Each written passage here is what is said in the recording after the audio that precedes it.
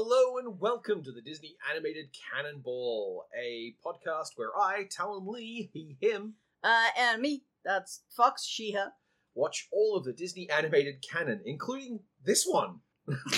Including the one you didn't know was part of the Disney animated canon. Yep, it's up there with Make Mine Music of, what, really? Genre. Yes, we watched 2000's Dinosaur. So for those keeping score, this is the second Disney animated canon film in 2000. We did not think especially highly of the first one. How bad could it be? Well, what if we took The Land Before Time, and made it really boring and everyone's ugly and no one has an interesting character design that would appeal to children? Tough sell. Let's see how well you do at it. But yes, before we can give this movie the kicking it so richly deserves, oops, I gave away what I think. I need to do the plot in 60 seconds, don't I? No, is it my turn? No. It's your turn? Oh, good, because nothing fucking happens in this. It's gonna be real hard. Yeah, it's not going to be an easy one. Well, count me in. Sure. Ready, go. Aladar, an iguanodon raised by lemurs, lives a normal fish-out-of-water life on an island until a meteor impact fucks up his home, and he escapes to the mainland to find a new place to make a new life. They fall in with a big communal herd under the leadership of an iguanodon named Kron, heading to the nesting grounds, and he has all these giant flashing bad guy signs all over him. They are pursued by carnivores, the herd winds up splitting, Aladar recruits a bunch of the ones who would be left behind, and they find their own way. Kron's lieutenant has a really moving arc where he gets messed up by carnivores and decides to help them and gives his life to save them, and they wind up finding their route to the valley. There's a darkest hour. Then our heroes catch it back up with the herd and show them a better way forward, but not until the worst confrontation I've seen in one of these movies ever. We finally fade out as we learn about, yes, dinosaurs are all going to die, but at least someone remembers that they lived and that the sex monkey had sex. Thank goodness the sex monkey got lucky at the end. Yeah, I don't know the times on that one, but I also don't care. No, I couldn't be fucked. Do you have a pre-existing relationship to this movie, Fox? Well, I have seen it before. I did not bother to see this in cinemas at the time, because it looked very boring. Really? And I did not see it until I picked it up on VHS for $2 at a second-hand shop about... what did you say it was, 2000? Yeah. About 10 years later. So the Cashies collection.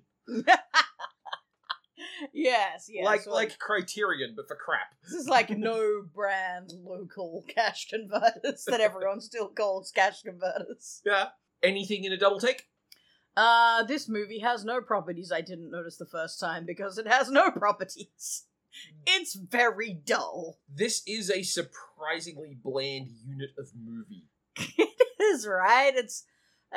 I'm sure it was a technical marvel for when it was made, because this is extremely, look at us, we can do realistic CG for the time. I mean, it's as good as the CG in, Lord of the Rings or whatever that also didn't age spectacularly well. Just want to remind you, this movie is 4 years after Jurassic Park. Sure. And it is a year after the BBC's Walking with Dinosaurs. Anyway, I don't have any pre-existing relationship to this movie. I don't have a double take. This is all my first impressions and all my immediate reactions. Oh, goody. But you do have a pre-existing relationship with dinosaurs being the coolest things. Yes. I am a dinosaur nerd. I'm one of those people. I try to keep a lid on it and generally don't annoy people with it. I'm not an actual qualified paleontologist or paleohistory expert, but thanks to my background in the cult, where dinosaurs are weaponized against children to convince them of complete bullshit, usually by anti-vaxxers, frauds, and hucksters, I have a very strong interest in dinosaurs on a casual level. So, effectively, I am more expert than a lot of people who position themselves as experts, but also honest enough to tell you that I'm not an expert. You're kind of like I am for animation. You know a bunch of this stuff, but that's because you are an enthusiast. Yes.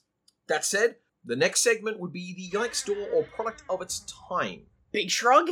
Well, okay, so, I want to put an asterisk here because, like, there's obviously a lot of dinosaur-related stuff that I'm just pushing that off to later in the podcast. Oh, I do have a yikes, actually. I am uncomfortable with the degree to which this movie separates creatures who are all logically the same sort of creature into people, dogs, and monsters. Yes. Like, there are very clear, like, everyone here's a dinosaur, presumably all the villains and stuff. The lemurs are are also dinosaurs. sentient speaking creatures, but Mhm. some of them are evil, and some of them are weird dogs. Yep. Earl is a weird dog. The Carnotaurs do not have voices. The Velociraptors do not have voices. The Parasopholuses and Struthiomimuses are all, like, included in the herd, but they don't get any voice lines, so, you know. But, yeah. They're allowed to be in the herd, so we presume they're at the same kind of level. Yeah, and they are Earl is- communicated with like they are parts of the herd, so they are assumed. Yeah. And the herd are people who are convinced to do what they are doing. There's no instinct to do this behavior. Well, I mean, that's what you get when you make all your animals into people. Yes. There's a bunch of extremely off-the-shelf stock early aughts hetero nonsense. Oh, yeah, right. It's not remarkably bad, but it's just also not remarkable. No, it's just the usual kind of, like, it's assumed our main character immediately has a sexual interest in the only female of its species he's ever encountered. Yeah. And vice versa. Why did we even have a sex monkey? I don't feel like we needed to put a sex monkey in this movie. There's But- always one fucking character in these serious Disney movies who's like, so you were supposed to be the fun one, huh? Yeah. You were supposed to be the comedy relief. They should have shown me more of the weird dog Ankylosaurus, man. Yeah. That guy was fun. Yeah. And we know that they had the voice actor on call. I take it that's our Frank Welker appearance. That's for our this Frank movie. Welker. That's we got whelked. I was gonna say, what did he voice in this? Because it's not like there's any, like, it's not like any of the animals are animals. Oh, wait, except the one who is. The one who's a dog, it's Frank Welker. Hi, Frank. Also, as far as product of its time goes, the actual explosion of the meteor hitting the, making planetfall, that's actually like a reasonably coherent representation of what extremely large explosions in atmosphere are like. Oh, really? I was curious about that, because it was like they were doing an entire, like, massive meteor shower instead of a single impact, which... Well, So I mean, is that just like what happens when it breaks apart? we can talk more about that later, to be more specific about the meteor impact, but just to talk about the explosion, like the fact that it looks like a nuclear explosion, that's a function of just how hot nuclear explosions get. Any explosion of sufficient heat and size will look like a nuke. It's not, that's how nukes go, that's how really big explosions in atmospheres go. Okay. And the fact that you have this explosion, and all you see is the unfolding light and smoke, and then there is a pressure wave, and a secondary pressure wave coming off that wrecks everything it rolls over. Like, the fact that it brought fire with it, like, that's weird. It doesn't need to do that. These pressure waves are kind of, like, it's kind of hard to represent just how these pressure waves work. I think that was mostly implied to be the chunks that were flaming when they Mhm. came in. Yeah, because one of the things about these pressure waves is that it's compressed air moving extremely fast. It is hot. We have footage from the Trinity. We have footage Early from nuclear testing. we have footage from the very first nuclear test of light posts. The kind that are sunk into the ground, like telephone poles of wood. Oh, right. Yeah. Yeah. Steaming as the pressure wave hits. Pressure wave approaches them. Because the heat from the pressure wave is taking all the water that remains in that wood, even the stuff that's like deep in the core, boils it out of it, and it vaporizes out. Then the pressure wave hits them, and they turn into matchsticks. And like, All right. That sounds a lot like what we saw here. this is one of the things about these nuclear weapons. Like, in an atmosphere, just the force of detonating it is enough to do this immense damage to everything that you would consider even vaguely fragile. And by fragile, we mean like trees and buildings. So, like, really quite a good representation of it, especially with the two waves of sound. Like, that's very... Someone did their research. Nice job. And there wasn't a Kirkasark video around to, crib notes off like I did.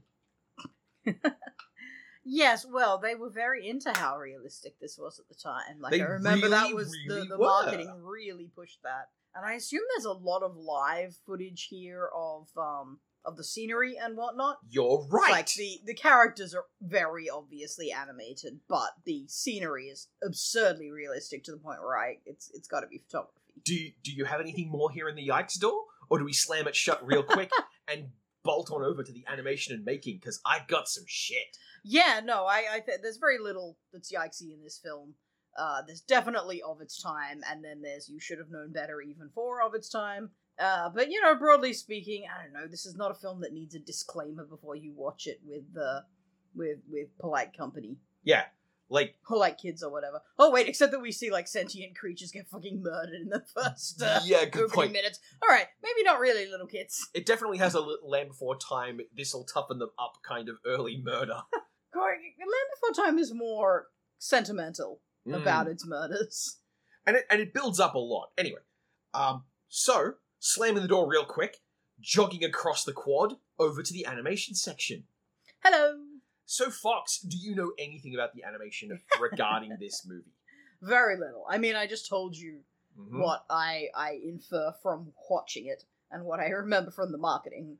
Because it was all just, like, none of this was about what this film actually was. It was all just hype for the, like, you know, oh, how amazing and realistic it looked. And by amazing and realistic, much like the live-action remakes, they mean everyone looks incredibly boring and has very little in the way of, like, humanizing traits. I guess your lemurs are kind of cute. Like, they have facial expressions, at least. The dinosaurs can barely even make faces other than angry. Yeah. It's not good, especially when you try and do the romance subplot with them then. Do you know anything about the name Dream Quest Images? No. Okay. Sounds incredibly like what you'd find on a PlayStation 1 game. PlayStation 2. Dream Quest Images were a VFX team. Oh, yeah. Who were purchased outright by Disney to create the Secret Lab. That explains a lot. I was going to say, actually, the one other remark I would make on the animation of this without knowing, is that, boy, are there no familiar names in this. Like, every animator at Disney whose name you know, every writer, every staff name you know from Disney is not here. Yeah. This is clearly an entirely independently made Disney-branded thing. So if they just fucking bought themselves a studio to make it, that explains why. They bought a studio, turned it into the Secret Lab, with the idea that this was going to be a place where they did all these interesting experiments. Now, Fox, for all of the clams, trivia-wise, can you name any other Secret Lab productions? Okay, it's gotta be the other early Disney 3D that Pixar wasn't involved in, so, what was that? That's, Meet the Robinsons. What else? They had some really super unmemorable ones. Oh, Chicken Little? That was Disney, wasn't it? Okay. They did one fucking horrible, like, Madagascar-y The Wild? Was that Disney? Was The Wild Disney? So those are your three guesses. Meet the Robinsons, Chicken Little, and The Wild. Oh no, I only had 3 guesses. Okay, and we're going to circle back to that one later. Oh no! The live-action video was recorded by a group called Vision Crew Unlimited, and the whole thing was built out of a render farm that Disney built in a building they purchased from Lockheed Martin. Ugh. So, yeah, like... On one hand, taking assets from Lockheed Martin can only be a good thing. On the other hand, giving money to Lockheed Martin can only be a bad thing. Especially in the year 2000! This was in 1996. Okay, so this was a little bit before Lockheed Martin were famously evil. Yeah, this was when they were still Lockheed. This is when they were secretly evil. Yeah. But nonetheless, this movie is cursed, right? This movie was built on a place of dishonor. That's what the explosions were about. The much fuss was made of what the Secret Lab was developing, because at first they were developing tools for making things, rather than necessarily making things on their own. Is this a scenario where we would recognize their tools better than what they produced? Like, did they make the vine technology from Tarzan, or any of that shit? Nope, they were siloed off from traditional animation. Okay. They were not to be trusted over there. So they released 3 tools, which were used in making this movie: Fur Tool, Bodybuilder, and Mugshot. I knew there was gonna be fur tools involved. Like, not... I didn't know that was the name, But the hair on the lemurs had to be one of their big things. It has 3 modes, one of which is grass. Grass is just nature's hair. Yeah, and to be fair, like, that is tech you have to develop. Mugshot was facial cap, mouth syncing from one human entity. Mm-hmm. Like, you had to do it. Someone had to make the first versions of this. I mean, you didn't really, but it certainly made things easier. Yeah, especially for production at the scale of Disney, especially if you had ambitious ideas like things like, say, re-lip syncing for the redub in other languages. See, I agree that has some benefit, particularly in ease of production and flexibility. What it lacks is any kind of character. It's like doing all your animation with mocap. It's alright, it's valid, but it sure as shit doesn't have any personality. Did they get, like, really good actors to really sell it, really do facial acting to go with their performances? Not so much. No one in this film is doing a particularly bad job, by the way. I'm not going to diss on these voice actors. Yeah. Perfectly competent. The voice talent also feels a little siloed. Like, no one... there are 3 voice actors in this I bothered to take any notes on because everyone else is just workhorse TV actor who's done a bunch of adult crime shows you wouldn't recognize or a bunch of stuff in the 70s you don't care about. Yeah, like I said, this is all competent. It's not interesting.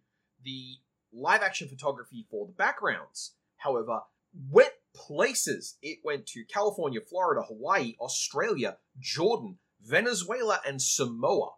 They filmed over 240,000 meters of film for the live-action shots of this film, and it included the creation of a amazing-sounding toy. Like, you and I, ultimately, in a past life, we were friends with film crew people, right? And sound crew people. In a past life, I still know a couple. Yeah, true. And, like, your inner roadie is still there. But, like... You learn how to roll a mic cable, it never goes away. Exactly. And we know people who care about cameras. We do, yes, we certainly do. So, Neil Krepala invented, for the internal cave shots, where there were going to need to be perspective shots of looking at the thing up high, DinoCam, a camera suspended on a cable 22 meters off the ground. Oh, that's fun. The computer-controlled camera allowed for pan and tilt on 360 degrees and could move up to 48 kilometers an hour over 300 meters. This thing was done for cave shots of, like, the Brachiosaurus, where they were, like, sliding around, to treat a figure that big as if it was both there and as if it was moving naturally the way that you would follow a normal person walking. I said this movie is boring, and I stand by that. But it's not unimpressive to have put together a movie where you got that kind of photography for stuff where, like, by design, you've not got any characters to put in it yet. Yeah. Like, the fact that it's not filled with a bunch of really fucking awkward cinematography is very much to its credit. You know what, I'm giving the, like, director of photography full credit here. This rig, the DinoCam, was made with multiple towers of reinforced metal. It had wheels, it had a trolley, It had a track. And I cannot find a single fucking picture of it, and I want to find one so badly. Do you want it to have, like, a curving neck? Like an actual dinosaur, just because... You know it wouldn't, but it would look so delightful. This is going to look like some horrifying Mad Max construction of these two definitely. gantry towers tilting off away from each other on one of those trestle carts that you see people pumping up and down on train tracks in an old-timey movie. I have no doubt that whatever this thing was, it was probably ugly as sin, because it had to be as strong as it possibly could be, because it was suspending a 2000s era live-action film camera 22 meters off the ground! If that thing falls... I'll tell you what it looks like. It looks like one of those suspension bridge sim builder games. Yes! When you put someone like me in it, who's like, I don't know anything about bridges, but I'm pretty sure if you put a tower here and a tower there, and then you just put elastic between them, put a lot of zigzags, do a lot of zigzags, it'll be right. It's like shoelaces. but, like, those are not small cameras. Those cameras are really big and heavy, and it needed to have the spool up there with it. So if this thing fell, like, you had to have, like, a radius around this thing of, like, no one's standing close to the tower, because what if something falls off it? Also true. 22 meters is not a small distance! That's also just a hideously expensive camera. Oh, God, yeah. Like, I just imagine the insurance stub for this is a multi-page contract. Anyway, that's the most interesting thing I could come up with about the making of the movie. So what we're saying is, at this point, we have a Disney movie where the live-action production is significantly more interesting than any other aspect of the film. That's a bad sign. And to be fair, I was genuinely impressed to learn that there was live-action footage in this movie. Like, once I knew it was there and I started looking for it, I could tell. But the integration with the CG and the live-action footage for the background was good enough that I assumed, this is just Disney being really, really good at background art at this point, not that's actually trees. See, that'll get you, because you got to remember the other kinds of 3D movies that were coming out at this point. They were not that good at scenery yet. Or rather, no, they weren't that realistic at scenery yet, and therefore they chose to do scenery that didn't need to be realistic, because it's not interesting anyway. And, like, that's the problem with this. It would have been a lot more interesting if they had modeled all the scenery and shit. But whatever. I mean, the first time you see water, for me, is what makes you go, oh, right, that's right, this is photography, isn't it? It's not, like... Yeah. Either they wouldn't have water... Like, fucking Finding Nemo doesn't have water that looks that realistic. And that's still, like, 10 years away from this. So, yeah, it's a quick reminder. As long as you can keep other things to compare to in your head. That's all I got for the animation and visual making. Got some voice stuff if you want. Yeah, why not? I mentioned that there were 3 voice actors who I could bother to mention. Aside from Frank Welker, or including Frank Welker? No, that's including Frank the Dog Welker. Okay, alright, we've got 2 more then. Suri, the lemur, is voiced by a young Hayden Panettiere. Oh, she's from Heroes, isn't she? That's the place you and I would know her most, yeah. She has had, like, a very successful career since then, and I think she's actually settled into the Hallmark Who Gives a Shit part of her career. Yeah, I guess she was kind of doomed to that. She's definitely in that, like, pretty and competent but not interesting camp. Which is exactly what this movie is doing. She did a College Humor skit which opened with, "Hi, I'm Hayden Panettiere, and I know I'm hot enough to keep your attention for exactly 30 seconds." Which is a pretty good gag. Yeah. Kron. Kron is voiced. Yes, our dickhead villain. By Sebastian the Crab, a previous dickhead villain. Whoa! Yeah, I would not have picked that.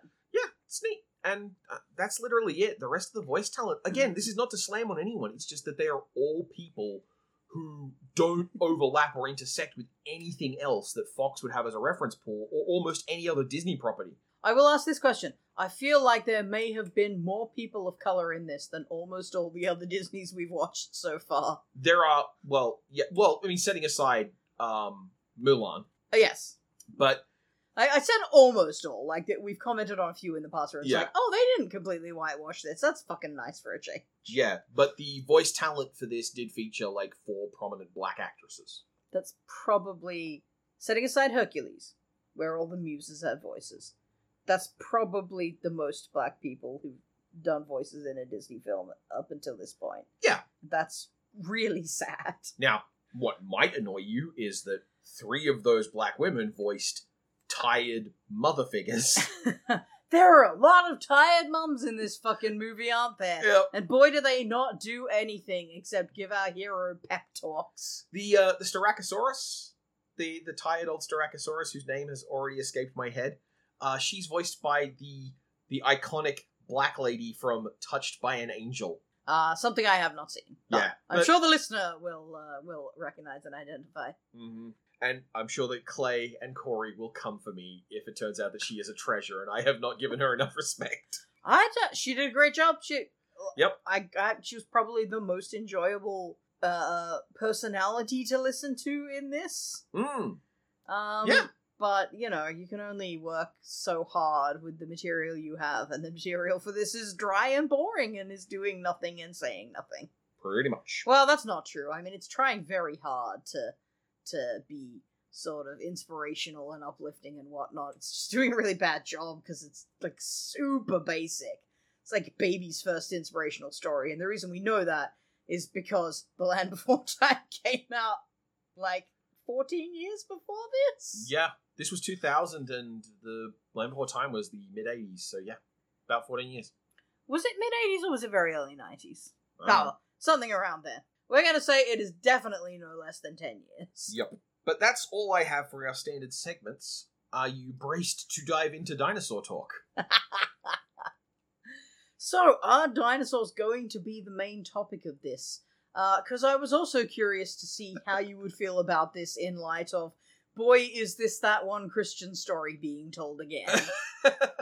Well, Disney only has the one Protestant Christian story. They're not exactly a deep storytelling well.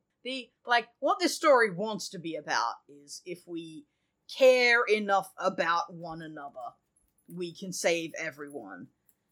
Except the bad people who will conveniently wind up sacrificing themselves in order that we can save everyone else. Yeah, well. I'm probably going to be quiet for a lot of this, because I ain't no dinosaur expert. Just drag these dinos. Alright, Talon. Drag these dinos. So, first up, a thing that, deserves special mention, feathered dinosaurs. The actual fossils that helped codify the scientific consensus about feathered dinosaurs, which includes all modern birds, hadn't been discovered yet. So, they get a free pass on that. That birds evolved out of dinosaurs was known, outside of a few extremely fringe weirdos who still today argue that they're not. But broadly speaking, that was known. But the fact that feathers were widespread and common across dinosaurs wasn't. Weirdos who think birds did not evolve out of dinosaurs, otherwise known as fuckers who'd never seen a kookaburra. Well, yeah. There's actually a group of 5 supposed paleontologists who have in fact formed a group to reject. The Bird Deniers League. Well, it's birds are not dinosaurs, and they have a badge, and it's got banned on it, BAND. It's embarrassing. That is embarrassing. None of these dinosaurs were contemporary to one another. I thought that might be a big one. And to lemurs? Are they even remotely close? I'm sure those weren't actual, today lemurs, but, even to ancestral primates, I assume. No. So, obviously, because the timescale is just completely held, you can't really do anything about, what should be showing up. The fact that you have, Iguanodon from the early Cretaceous alongside Brachiosaurus from the late Jurassic, which is just before the big extinction event, and Styracosaurus, which is from the late Cretaceous, which is another period further back.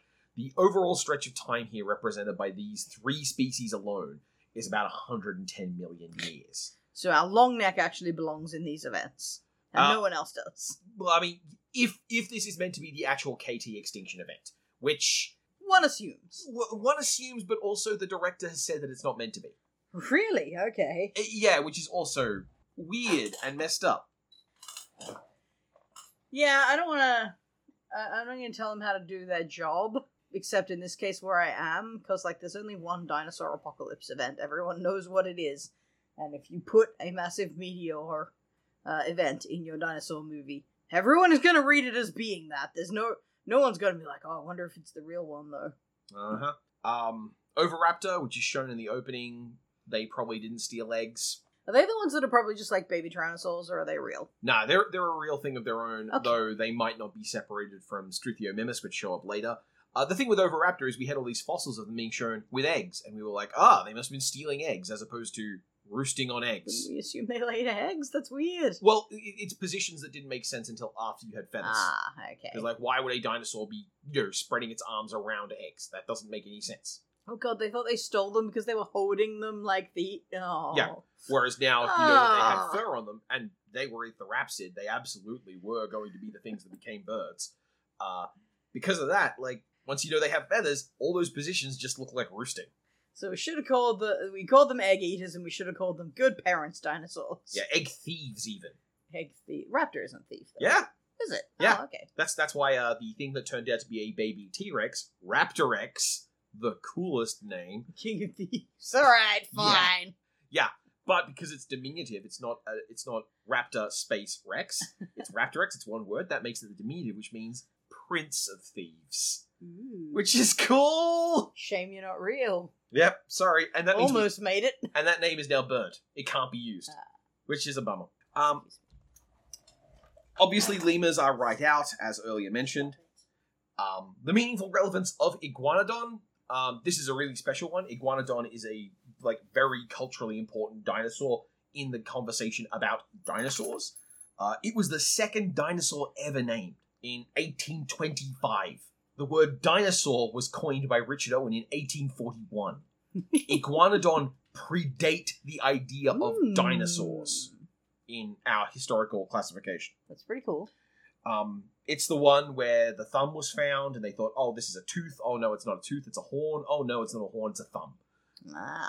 And that's really weird because I'm used to seeing the thumb of Iguanodon being played up in a lot of stuff. But yeah, quite sedate about that. I mean, they did sort of use them like hands sometimes. Mm-hmm. And they tended to, ball them into a fist a lot, which is, I guess, one of the only humanizing fucking movements they had for these creatures. Yep. While you are already aware that the timescale is completely fucked, don't worry, so's the geography. Well, some of it's from Australia and some of it's from fucking... Hawaii. Well, Hawaii's, it's definitely closer than the rest of America at last check. That's fair. But we saw when the Iguanodon broached into the mainland, it was immediately attacked by velociraptors. Kind of. But those raptors! Kind of. Big asterisk there. Iguanodon is the European dinosaur. It has had fossils found in Spain, France, and Germany. It is a European dinosaur. Velociraptors are American dinosaurs, right? No. Well, okay, kind of. Velociraptor is northern China across the bridge into Canada and Alberta. So, as if Alberta is a separate country to Canada. Well, Alberta likes to think so. Hey, that's an Alberta burn. I know that your big shieldy faced dinosaurs are usually of the Chinese persuasion. The ceratopses. Stegosauruses and... not Stegosauruses. Triceratops, Protoceratops. The other ones that have that big fucking shield for a face. Styracosaurus. Styracosaurus, thank you. Yep. Ceratopsids, mostly lower mainland China. Though, again, not always. There are some of them in California. But you gotta remember, the continents weren't in the same spots as they are right now. It's true. And some of them were, stuck together. Mm-hmm. The thing with the... I assume there are no Australian dinosaurs because we were already fucking gone at that point. We actually have a bunch of dinosaurs. Hey. In fact, the largest... Get this. Here we go. Bonus unrelated to anything of this movie stuff. The largest fossil basin in the world of just... There is a ton of fossils here, and if you dig down, you're going to find fossils, and we're going to have to catalogue them, is in Queensland, and it's a basin known as the Eromanga Basin. I know this one. Yeah. It's also one of the hottest places in the world where people live 24 hours a day. People are really thirsty in Eromanga. Anyway. Boo! Boo! The velociraptors that attacked were very much like your classic movie velociraptor, which is to say the scale is also completely fucked. Now, see, I can't agree with that. They're very much not movie velociraptors, because they got that weird long beaky face, which movie raptors don't get after Jurassic Park. They look way more like little Tyrannosaurus. Well, yeah. Skinnier and meaner. Well, the Jurassic Park velociraptor was a Jurassic Park Deinonychus, but, But yeah, that's what I'm saying. They're definitely not movie velociraptors, because movie velociraptor is heavily based on one movie in particular. Yeah. The scale, again, is completely messed up. For perspective, an iguanodon is roughly comparable in size to an elephant. They have their tail jut out, supported by their hips, straight out the back, right? Yeah. So that tail actually has, a shelf underneath it kind of space, where the tail doesn't touch the ground. Right. While they're in their walking position. Yeah. A human adult can stand under that tail. Okay? Oh, okay. Oh, right. They're like an elephant, and their hips are way the fuck up there, yes. level with their back. Yeah, they have straight back, head almost level with their hips as they walk. A velociraptor is comparable in size to a chicken. A chicken? A chicken. Are they not, German Shepherd sized? I mean... See, when people were making fun of Jurassic Park for their inaccurate velociraptors, what they would bring up is that velociraptors are only about as big as a German Shepherd. You could... And I don't know if the understanding of that has changed, or if it's... or if you're mistaken. I thought the chicken ones were like Compsognathus. Compsognathus, yeah, that's an even smaller one. So, to answer the German Shepherd thing, let's say you take a box and you draw it around a German Shepherd with the tail down, alright? You could fit a Velociraptor probably in that box. With its tail down? No, because Velociraptors had a long, stiff tail that, again, didn't droop down. That's what, like, it's more than half their body length, I would think. Yeah. So the body, like, saying comparable to a chicken, definitely bigger than a chicken, but also, like, if a chicken and a Velociraptor stood next to each other, well, you'd lose the chicken in pretty short order, I think. But, I don't know.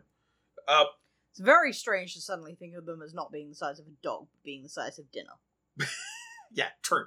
And like, I'm sure that you, a dog expert, would be much more able to look at the scales and go, oh, okay, no, I see, where that break point is. For me, the fact that they just use a chicken on the diagram for scale of a Velociraptor is just helpful for me. All right.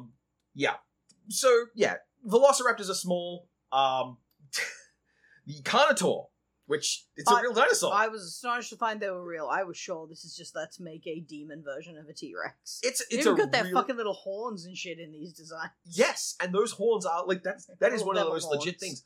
The Carnotaurs, I would actually say, aside from the fact that they are clearly a bestial species and they're not like, a sentient creature the way that all the other dinosaurs are, aside from that, they did a surprisingly good job with them, including the little froggy arms. They did give them the stupid arms. So, like, with a T-Rex does have little arms that are almost, like, out from the body, like, in a pose that you can look at and go, oh, that's an elbow. Like, do they not also turn in? I seem to recall this being a thing. They could hook them up against their body. No, I mean the wrists are pivoted to be in. Oh, yes, their wrists are pivoted in. Yeah, like a pangolin. Yeah. But a Carnotaur had these little froggy arms that by default didn't have that, like, outward elbow thing, but instead just, like, pressed flat against their chest. So it looked like they were always resting their hands on their, as it were, belly. Carnotaurs were... Oh, wow. So they were vestigial at that point. That's a completely useless form. They seem to be pretty useless. We can't obviously be certain with observed behavior, but those sure as shit look like they're on the way out. Carnotaurs and T-Rex, like, T-Rex is the point of comparison for most people on this stuff. Carnotaurs were smaller, like, significantly smaller, and the area where they're not... So like, a Carnotaur in general is, like, say, 80% of the size of a T-Rex. But also, when it comes to this kind of animal, head size is really important to how dangerous you are. Sure. And a Carnotaur's head is about a third of the size of a T-Rex's So you keep all head. your teeth. Yeah. What Carnotaurs had was, like, a super muscular neck and torso and upper legs, which is why a lot of paleontologists think that this means that they spent a lot of their time fighting, if not other Carnotaurs, things that were closely related to Carnotaurs. Because all of those values are things that make you better at both handling being attacked and attacking in the same way. So it's one of those interesting things where, like, they were probably, like, don't get me wrong, they were absolutely, almost certainly vicious hunters and perfectly good at this stuff. But, yeah. They're also about the same size as an iguanodon. Yeah. So they were exaggerated for this. Yeah. But, like, otherwise, the proportions you described sound pretty accurate, to be honest. Like, even with the thick neck and everything, they were pretty spot on. They did a good job, and they didn't give them, like, a huge... Like, T-Rex heads, ultimately, are like a giant pair noggins, don't they? Yeah, giant pair of scissors. Like, the whole thing is just designed so that the pressure can just go crunch down on something. Whereas this, it had a much more of, like, this is my head, and I have a jaw, and the jaw swings down. So, like, they did a really good job with the Carnotaurs. They're from South America, so, and, Brachiosauruses were not going to be scared of Carnotaurs. A Carnotaur could run underneath a Brachiosaur without touching it. I assumed we have a bit of a scale problem going on there. Yeah, it's completely fucked. I mean, there's no possible way one of those things outruns a massive predator. No. So, if they were successful, and I understand they were, then the only solution is that they have to be too big to be worth the bother. Like a bunch of wolves trying to take on a whale or something. Yeah. Like, what are you gonna do? Yeah, you're terrifying predators, but this is not practical for you. There's also an element of, when it comes to evolutionary traits, if an animal develops something and then you can find a related animal that does it even more so, that's a really good sign that it's a successful evolutionary adaptation. And at the time the movie was made, Brachiosaurus was kind of like one of the established biggest dinosaurs that we can definitely say existed. There were two others in the records that people were like, hey, what about this? Because we're pretty sure this is a thing, which was Seismosaurus and Ultrasaurus. Right. And there was a... Oh, no, it might be a big predator one. Argentinosaurus? Well, that's the one that was discovered 5 years later. Okay. Argentinosaurus is, like, significantly bigger than Brachiosaurus. It is quite possible that Argentinosaurus is the largest land animal that ever lived. Don't tell me. Is that one from South America? Yes, it is. Argentinosaurus was just prodigiously enormous. We have a leg. There's a beautiful photo of two of the research assistants who helped uncover the leg, lying down in the hole they got it out of. Side by side or end to end? End to end. Nice. Now again, you had to get a bit of both ends. There's a little extra ground. Oh, that definitely brings it down. Yes. Yeah, just enormous creature. And this is a thing that animals in general can't meaningfully damage things that are particularly larger than them without significant, like, structural options. Like being pack hunters. Yes. A good example of this is hippos. Largely, most animals comparable size to hippos don't try and hunt hippos. Does anything prey on hippos naturally? Not Other that I than know baby hippos? Yeah. Like, I've seen a grown hippo fuck up a baby hippo for no fucking reason because hippos are assholes. Yeah, territorial in the worst way. Yeah, but like, even like crocodiles do not bother with hippos. Lions do not bother hippos. Hippo's skin, taken off the hippo, weighs about a ton. Hippos just have a super thick hide. It's not worth the effort. Yeah. That's exactly it. A hyena would eat a dead hippo, but it would do that by going in via the mouth. Right? Like, there is Fucking no... gross. Yeah. There is no practical way for most of the predators you see in this movie to engage with a brachiosaur, and the second the brachiosaur notices them, even though it is big and it is slow, all it has to do is make contact and you are crushed. So, like, they picked the brachiosaur and they made her a gentle old lady and they wanted to use her for that story beat, but just not even vaguely close to the scope of these terrifying size monsters. Which is my general issue with most of the Oddball Crew characters, in that they are obviously more capable than our main character, but he's young. Yeah. And, like, I don't care if she's an elderly lady or not. The fact that you had to shrink her down to, like, let's charitably say half size. Yeah. So she could need him to save her is a bit shit. Yeah. Just pick a different dinosaur, would it have been that hard? And in that same vein of, like, this is clearly being done for the purposes of the story, there is a way that the bodies of these animals are used that is... this is a very common problem for animators, and I mean no disrespect to the craft, it's all hard, I appreciate that. But when animators are called upon to treat the body of an animal as an agent in the world, they almost always default to the metaphor of how a human would. So, animals will often try to scrabble at things or pick things up with their forelegs, even if those legs are not for this. And there's a sequence in this movie where the brachiosaur wants to get through a big pile of rocks, which she does by leaning back. That's a weird bad shot, wasn't it? Yeah, and punching into it with her forelegs, as opposed to what a real animal with that kind of bulk would probably do. Because, like, obviously, when humans want to represent this stuff, what animal are we thinking of usually? Well, I think of a dog. Yeah, dogs dig with their front legs. That's the thing, though. I don't think they were defaulting in that case, because our main character, the Iguanodon, tries to do the same thing, and he shoulders it. Yeah. And we see him use his hands like hands in other places in this movie, because they got that funky hand-foot thing going on. Yeah, which is cool. Here, when he's trying to exert force, he just tries to ram this thing with the majority of his body. Mm-hmm. And yet, when they have the Brachiosaurus do her big moment where she finally, utilizes her own strength because he's convinced her she still has a purpose. That's a weird fucking note. That's not what happened in this movie at all. Not even slightly. Not even a little bit, no. But it's not even like she puts her force into it. Like, when she comes down, she just sort of stomps on the ground.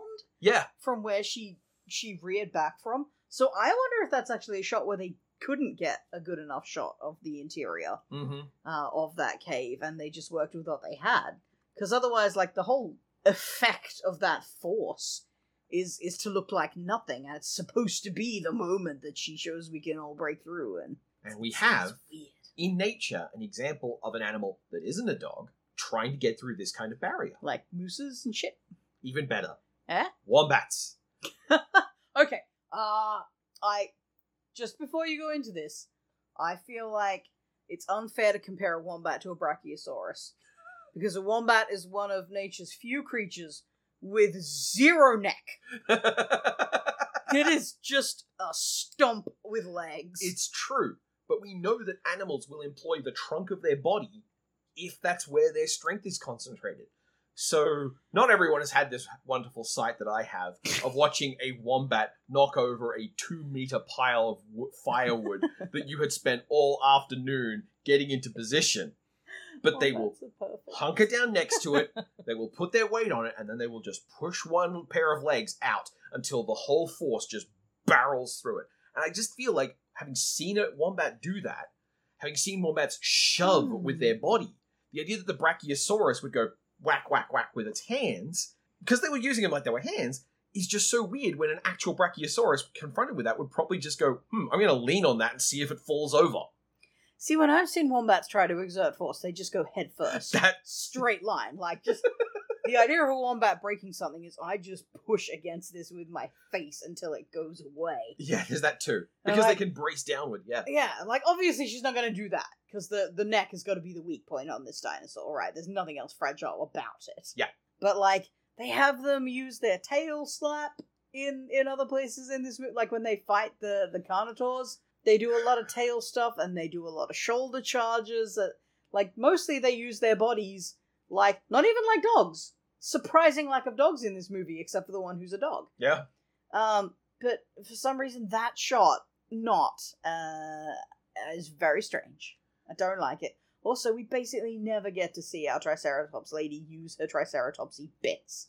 And she's a Styracosaurus, for what little that's worth. Oh, sorry, Styracosaurus lady use her Styracosaurus bits. Yeah.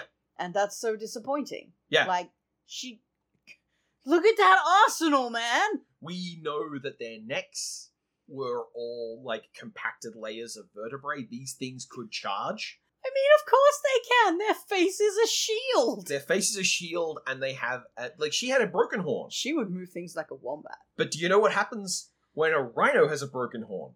Grows another one? No, it just doesn't care. It will still mess you up with a broken horn. I mean, we have this habit of drawing horns sharp. Yeah. In animation. And they're not. No. Because they don't need to be. No. Blunt is just fine. The puncture wound will probably be worse. Have you ever used a hole punch? Oh, man. And one final note. Now that I've got my dinosauring out. But one final note. There is a member of this herd who should give zero fucks about every problem they have. Who would not be afraid of the Carnotaurs. Who wouldn't be particularly bothered by the water scarcity because they live in deserts. And also wouldn't need babysitting on the journey, no matter what was coming at them. Is this our dog? This is Earl. Yay! Earl's an ankylosaur. Well, I mean, for that matter, Earl isn't particularly bothered by anything that's going on. Earl is... I guess it's a little yikesy because Earl is treated as being a person, but a person with the intellect of a dog, so, like... I don't want to dive into that metaphor too deeply, because the use of that is kind of questionable. But Earl is chill for the most part. It's not even implied that he necessarily couldn't hang out with the rest of the herd. It's just kind of that he's dumb like a dog, so he maybe doesn't understand the urgency or something. But Earl seems to be mostly here to help out these people as well. Earl is our true hero. there are a bunch of fossils in the valley, and I'm afraid I'm not going to try and pronounce the Chinese for it, but there's a valley in China which has a large quantity of ankylosaur remains and fossils, and also related species. And I just remember this beautiful photo of a cross-section of the rock where it's a mid-sized, mid-Asian therapsid predator, think like a T-Rex or a Tabrasaur or something like that, and its hip is just powdered. Ooh! And, like, that's almost certainly... You gotta thagamize it! that almost certainly is not just one point of impact, but it's really telling that you've got this dinosaur where all of the structures have been preserved so nicely, and you've got the lower leg preserved so nicely, and whatever happened to the hip is terrible. And it just, like, That's probably why I wound up as a fossil. Yeah, and because, like, at that point, it's a bag of meat that probably fell into some swamp water or something like that, got submerged, got covered, and the only part of it that wasn't there to get turned into fossil was the powdered chips of hip. Hypothetically. It's just a really cool kind of thing that ankylosaurs were... When you're a little kid, and you see dinosaurs, and, like, you see dinosaurs as toys, and you see them as represented in books and whatnot, you get fictions in your head, and many of them are kind of disappointing when you know differently. But it seems that all the records we have, and all the information we can glean, is that ankylosaurs landed very squarely in an evolutionary niche that said, be tough, take no shit, and they were really fucking good at it. Be the toughest little nugget you can be. Yeah, you don't have to be big, though don't get me wrong, they were all about the size of a VW bus. Hang on. Is a VW bus different from a normal bus? Think like a minivan. Okay, like a combi. Yeah. Okay. Yeah. Oh, I like them even more now. And ankylosaurs are already my favorite dinosaur. So, have I shown you my admiration so far for necklace tank animals? And we're back to wombats. There's other stuff in the movie that if I wanted to pick nits, but, like, it's not worth it. It's just an excuse to talk about cool things about dinosaurs. I mean, if this was more cartoony, none of this would be a huge bother. It's only because they made such a point of it being so realistic and so special and so lifelike and blah, blah, blah, whatever. Like, at that point, you start picking nits. Yeah. Because they've opened that door. I'm not going to talk about the Flintstones or, what is it, Pixar's The Good Dinosaur? Good dinosaur. Yeah, I'm not going to pick with those because, like, those aren't those animals. Those aren't the animals that they say that they are, but there's such a weird devotion to accurate information on one level and then complete disregard for it on another, and it's so strange. And they'd not use the, like, artful sidestepping of that, like in Land Before Time, for example, where they knew they weren't going to do accurate dinosaurs, and so they gave them more froofy names that were like, okay, this is like, this is what you'd call this if you're a little kid naming dinosaurs or some shit. Like, this is a weird abstract idea of dinosaurs, whereas this is the exact opposite. Yep. I mean, the fact that you could talk about the main characters as being iguanodons, because I didn't know that. You have to know what iguanodons are to know that, apparently. I don't recall them ever saying it in the movie. And it is so detailed. It is so specific about the ways that they are iguanodons. They have the profile. There is a set of very influential painted illustrations, which I got in a reference book at the local library in the 90s. Mm-hmm. Just beautiful beautiful paintings that had a sort of photorealism to them, a very sincere effort to represent these things in a true way. And I think that it gave everyone of my generation, and a little earlier, brainworms about dinosaurs, because that's how we just like, oh, that's how dinosaurs look. Let's get the reference document to make sure we got them looking right. And it's the same thing. It's the iguanodon is in here. It even has, like, period appropriate, like, mistakes. Like, they refer to the dinosaurs as being cold-blooded. They do, yeah. Which, I mean, they wouldn't be now. Like, we'd know better than that. But also, like, I'm not going to go back to 1999 and start hollering at a wannabe paleontologist who got to direct his dream movie about dinosaurs. It's also kind of a double meaning. Yeah. It's a cold-blooded monster is something you could say about a human without meaning they're literally cold-blooded. So, yeah, you know. Oh, and one final tiny thing as far as wasted opportunities.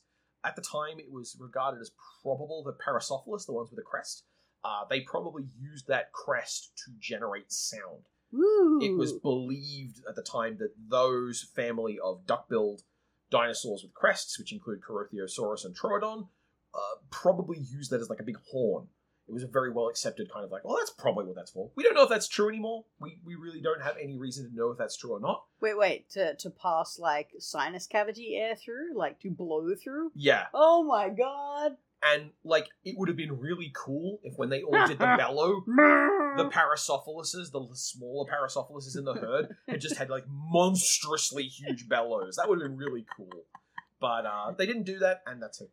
It's just little head farts. That was a dumb scene anyway. That was such a bad scene. Like, yeah, definitely. The only reason that big predator dinosaurs were able to take prey is because the prey never, banded together and just yelled at them.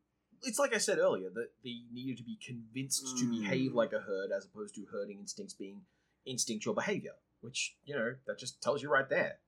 And it's... Join a union. I mean, I like that, but it's very unconvincing in this movie because there's no possible fucking way you believe that this ravenous predator, which assume is well, actually, no, they're eating pretty well, aren't they? We see them. Yeah. They probably don't even need to hunt again at that point. No, I had a note about the predator-prey cycle of carnivores, and I thought, no, that's really fucked up. That's in the weeds. Put that one away, Talon. No one's going to bring that up. But yeah, like, big predatory animals don't hunt 24/7. The idea that they back off for this tiny little herd suddenly standing up to them is like, okay, that's a really, like, human bullying narrative kind of thing, and it's not even true in the case of human bullies. Yeah, Let me just tell you. It's not a human bully, it's an inhuman bully. No. You've made a point, the carnivores don't have character. Yeah. I don't know, it's very... This whole movie is a fucking mess in terms of story. You, wanna get out of here and head over to whatever land? Oh, yeah. Let's escape the meteor of having to treat this movie seriously. Flee to the mainland of whatever land. Alright, my notes. As is. Most of these lemurs are really ugly. Kinda cute. Maybe it's just because I'm comparing them to the one they deliberately designed to look like a pre-chewed dog toy. Yeah, the sex monkey? Yeah. The sex monkey, yeah. Everyone needs to leave this fucking dinosaur alone, in terms of sex. Since we're talking about the sex monkey, like, I get it. He's lonely. There are no other dinosaurs on the island. But as soon as a girl one appears, they're like, the selfless motivations you have where you're noble and you care about everyone, you don't want to leave anyone behind. Don't you also want to fuck the girl? Mom, leave me alone. Who brought this up? We're dying of thirst. I have other priorities right now. And we must also assume she's desperate as fuck, because, she sees him for, 15 seconds before she is unprovoked into him. Yeah. And she calls him charming the literal first time they talk. It's really bad. And, okay, he's being noble from the very first moment he joins the herd. Good. So I can see why you might take notice of that. But that's not what charming is for. Charming is for, I have a sense of your personality. There's a warmth to you that, might be a little bit quirky or whatever, but is very endearing. And she's not got that. They've not spoken to each other. No. You can't tell if someone is charming or not if you've not at least seen them be human for a bit. Or an iguanodon. Or iguanodonian. I hate it. Yes, go ahead. Stories about choice and fate are a lot more reasonable when we're talking about humans with jobs and shit. Not so much about survival predation scenarios. Yeah, I mean, the core problems of this movie are definitely you made your animals into humans once again. This always comes up. You see, the brachiosaurs become the grass. Your fate isn't to die here to save the rest of the herd. Your fate is to die one scene later to save our small group of main characters in particular. Which will save the rest of the herd. So I guess you're right, but... Don't love it. I don't love it. Boy, does this movie like showing people die. Yeah. It's kind of hardcore. There are a lot of incidental deaths of people we know, and in some cases have even heard talk. Like the scout who goes with what's his face? Kronkadonk. The lieutenant. Yeah. Big bruiser fella. Brutor. Something like It's got that. a fucking Transformers name. Man. Yeah. The scout he takes with him just gets fucking horror movie swiped by one of the Carnotaurs. Just like, oh fuck, I was talking to that guy 3 seconds ago. What happened to Frank? This is really brutal. I didn't bother to check the rating on this, but this feels like it would have gotten a higher rating than a normal Disney movie. And if not, then I guess the classification board also noticed that these didn't have human traits and weren't likable characters? Well, look, since you brought it up, and like, you know, I'm allowed, now you brought up the Transformers. Oh no. In the Transformers movie... Yeah, but they're robots, that's different. But the classification board was like, well, it's not violence against a human, it's less severe, so we'll give you a G rating. But, like, I feel like if you did violence against dogs in a Disney movie... Probably, yeah. That like, if you saw a dog get eaten by an orca or something... Or shot by its owner. They would not be like, that's not a big deal then. Okay, you get a discretion shot for Old Yeller, I'll say that. Okay, well, good to know. Anyway... Yeah, you went... I didn't see any flowers, and that's right. Yeah, I mean, we didn't see a lot of greenery overall. No. On the other hand, I bet flowers do predate lemurs. Oh, yeah. Because, like, I remember that part of the reason that things started evolving big eyes, like big primate eyes in particular, was to better see color. And the point of seeing color is you could take advantage of the plants, which we use in color to signal to insects. Yes. Instead of instead of dinosaurs. Yeah. So, yeah, there's no reason that the primates would come first, is there? How interesting. Yep. I remembered some biology stuff. I'm quite proud of that. Yep. And just you know, no dinosaur ever saw a flower, and it just so happens that they got that right here. That still sounds like the saddest koan, doesn't it? Oof. The shitty slow-mo's back. Did you see it? It's 3D! Why do you have shitty slow-mo? I don't understand. I'm like, you're rendering this frame by frame. You could definitely have just filled out the frame count for this. Like, yes, it would have taken some extra rendering power, but you literally bought a company and a render farm for this. Yeah. I'm sure you could have done it, not shitty slow-mo. I don't get it. I really don't get it. It's really bad. It reminds me... This is not praise. It reminds me of the slow-mo in the Animorphs. Ooh, that's very not praise. I suppose we can chalk up another Disney death, because even though there was a lot of pretty violent fighting in this, we still ultimately have our villain die from a fall. Mm-hmm. Can you believe they went back to save Kron? Yes, and I think... no, I mean, it's the right thing to do, but... And I appreciate it. I really appreciate as much as this movie doesn't have character, I do appreciate that twice we see Aladar presented with a very reasonable, no, you need to focus on the greater grouping of people and let the person who is willing to fight, let them take care of themselves and let them die. Twice, he's like, no, I will even try for that. Aladar is, at least consistent in his morality. Yeah. And, you know, he's not bad. He's just super boring. Yep. He's right about everything all the time and has no real conflict going on. He's just... And they give him, like, this crisis of faith where they find the cave blocked up and he's like, no, I'm really mad now. And tries to go, but it's like for 3 seconds and he gets told off by his nana for it. Yeah. Look... I don't want to run down Aladar too much because I know full well that if he was hot, I would think that he was like a really good himbo character. Because, yeah, sure, he can be just strong and good and nice and kids like him and he doesn't necessarily want to have kids, but he's good at babysitting. Like, I'd be fine with that. It's just, in this case, he's also really boring in every other way. Yeah, he just needs like 5% more personality. Like, just turn up his having a personality dial just a bit. Have him pout when Kron walks off. Have him talk shit at Kron's back or something. Just something.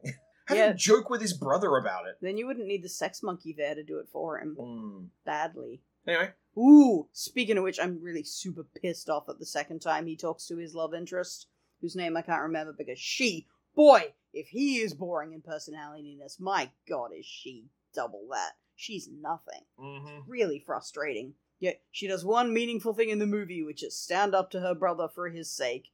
But it's like, it's done and it's over kind of thing. It's like, he's trying to kill Aladar, but he won't hit a girl kind of thing. It's very just like, oh, really? Which, incidentally, breaks us back down to a classic problem of misogyny in writing, where women are defined by what they are and men are defined by what they do. Yeah, absolutely. Which, whoops, little pin on the pegboard there of, like, this is a vast spreading problem, and once you start noticing it, you never stop noticing it. Yeah. But the point I was going to get to when I brought her up again is that the second time they speak is after his horrible lemur brother, whistled and catcalled and was shitty to her in an effort to get her to pay attention to him. And he, makes a reference to that, sort of jokingly. And she apologizes. Oh, fuck off. For calling him a jerk for doing that. That is so shitty. Yep. There's your yikes door. The thing that we both just glossed over. She apologizes for calling him a jerk for sexually harassing her. No! Bad! Wrong! Bad movie. Well, while we're talking about things that are bad and wrong, would you like to talk about capitalism? I dread to go into this territory. I feel like this probably did land pretty well, despite being incredibly boring, and I don't want that to be the case. Alright, do you think the budget went up or down after Tarzan? Can we even compare them? This is a completely different company, different studio, different they're doing live-action filming, for fuck's sake. Well, this is when we're going to start getting a nasty little set of fairy wings as the tutorial demon hovers around us and says, those numbers they say about budget, those are bullshit, right? I mean, are we counting the cost of buying the fucking studio? Oh no, she's peeked to the end of the page. Counting the cost of buying the equipment? I don't know. If we're figuring in all that, then yeah, surely the budget has had to have gone up. Stated budget by Disney for this movie is $126 million, which is $3 million down from Tarzan. Oh my god, I forgot how expensive Tarzan was. Look, Tarzan, the living canvas they had to develop. Yeah, well, once again, that's taking tool development costs into account, isn't it? So. Yeah, and given that tool sounds to me now, today, like fucking witchcraft, it's clearly been worth it. I thought about that after we did the recording, and I think I've actually seen a demonstration of this. I want to know more, and we will find out more off the mic. What do you reckon the take? Do you reckon it made more or less than Tarzan? You know what? Hearing that budget, I'm actually now inclined to say maybe it's one of those loss on paper type movies. And they were like, oh no, it didn't make any money, oh no, we don't have to give bonuses to anyone or anything. See, this is it. You're noticing that whole thing about that demon going, all these budgets are bullshit. I mean, yeah, I did know that they're bullshit, but we're accepting that as the price of admission for playing our stupid little guessing game here. More or less than Tarzan. What did Tarzan make again? Remind me. $450 million. Tarzan was big, less for sure. You're right. It made $350 mil. This was $100 mil down from Tarzan. It's not enough less. So it wasn't a failure even on paper. No. It sort of fulfills my original expectations that it did better than it deserved. In fact, on paper, it's 200% profit. Which is disappointing compared to Tarzan. Critical reception. Naff. They thought exactly what I thought. It was technically interesting and incredibly dull. My favorite quote I could find in all of the people giving it solid 3 out of 4, 7 out of 10 was Todd McCarthy. Somewhere around halfway through, you begin to get used to the film's pictorial wondrousness, and you take it for granted even, and then you start to realize that these characters and story are exceedingly mundane, unsurprising, and pre-programmed. Called it! So, way back when, during the animation and making, I asked you what you thought happened to Secret Lab. And I named the other rough puberty Disney 3D movies, which are mostly part of the canon as well. We're gonna have to watch Meet the Robinsons and Bolt and shit. This killed Secret Lab wholesale. They never made another. Damn! Wow.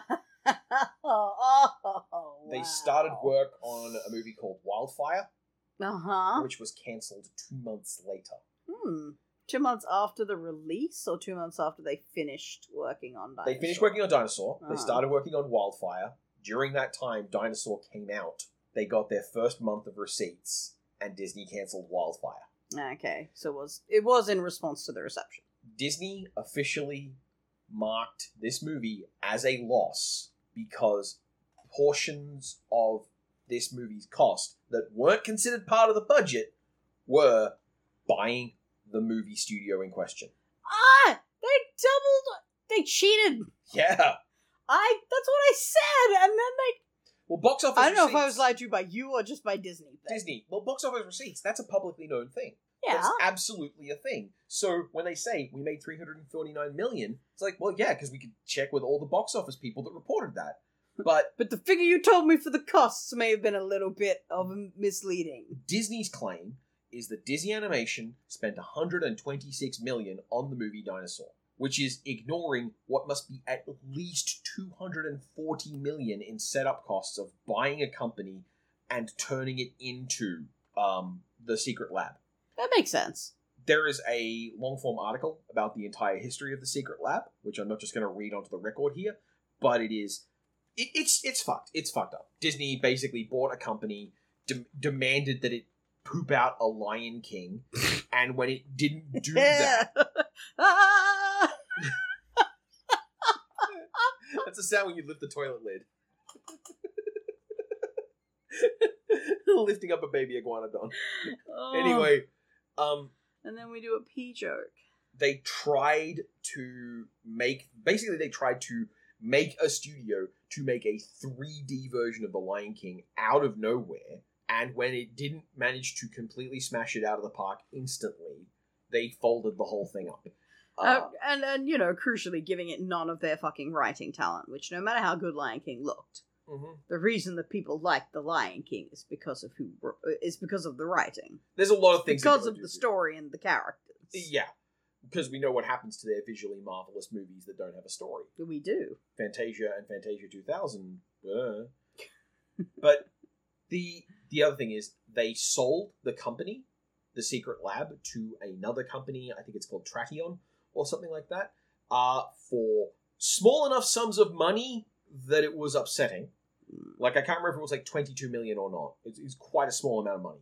And that company then limped on into 2010 or so, doing VFX for other movies. So if you've ever heard of a movie called Reign of Fire, which is like Liam Neeson versus the dragons with a machine gun. I haven't. Yeah, well, you... Sounds vaguely interesting and garbage. You're completely correct on all fronts there.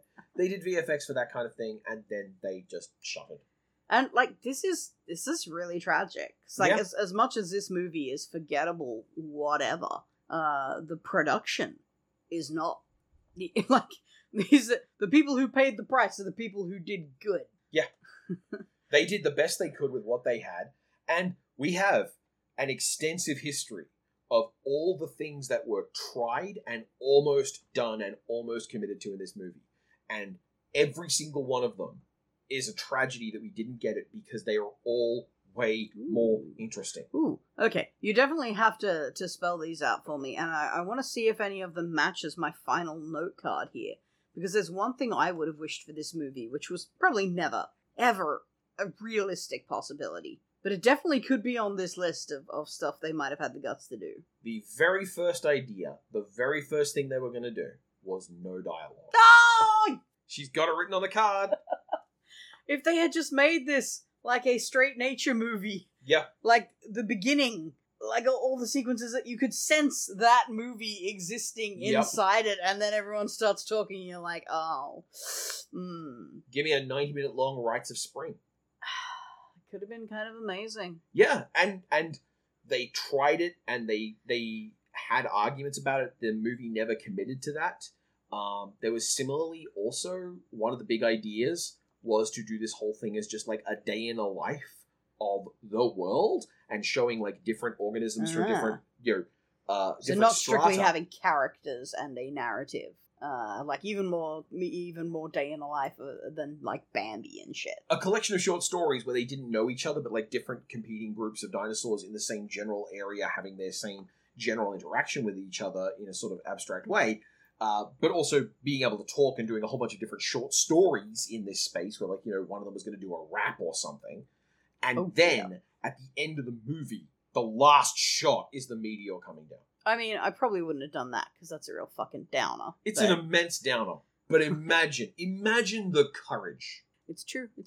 And if they had done it more like a nature documentary, that would have had the extremely, I think, valuable effect of putting it out of competition with Disney's normal stuff. Yeah. Like, if that had been understood that that's what it was, people wouldn't have expected it to be The Lion King. No. Because, like, obviously it's not going to be that. This is a more high-concept kind of piece. This might even be, like, an educational thing for the kids. Yeah, and that idea is extremely novel, and I can definitely understand why they wouldn't do it. I don't think that they should have done it, necessarily. I don't love the short stories one. I do love the dialogueless, doco-style one. I would have loved to see that movie. And from thereafter, the versions of the story that we could have gotten are just a lot more character specific. Like, there was originally an idea that Kron and Aladar were meant to be siblings, and there were versions of like Alador is the first one to imagine, hey, what if we bring all these herding animals together and we accept people outside of the herd?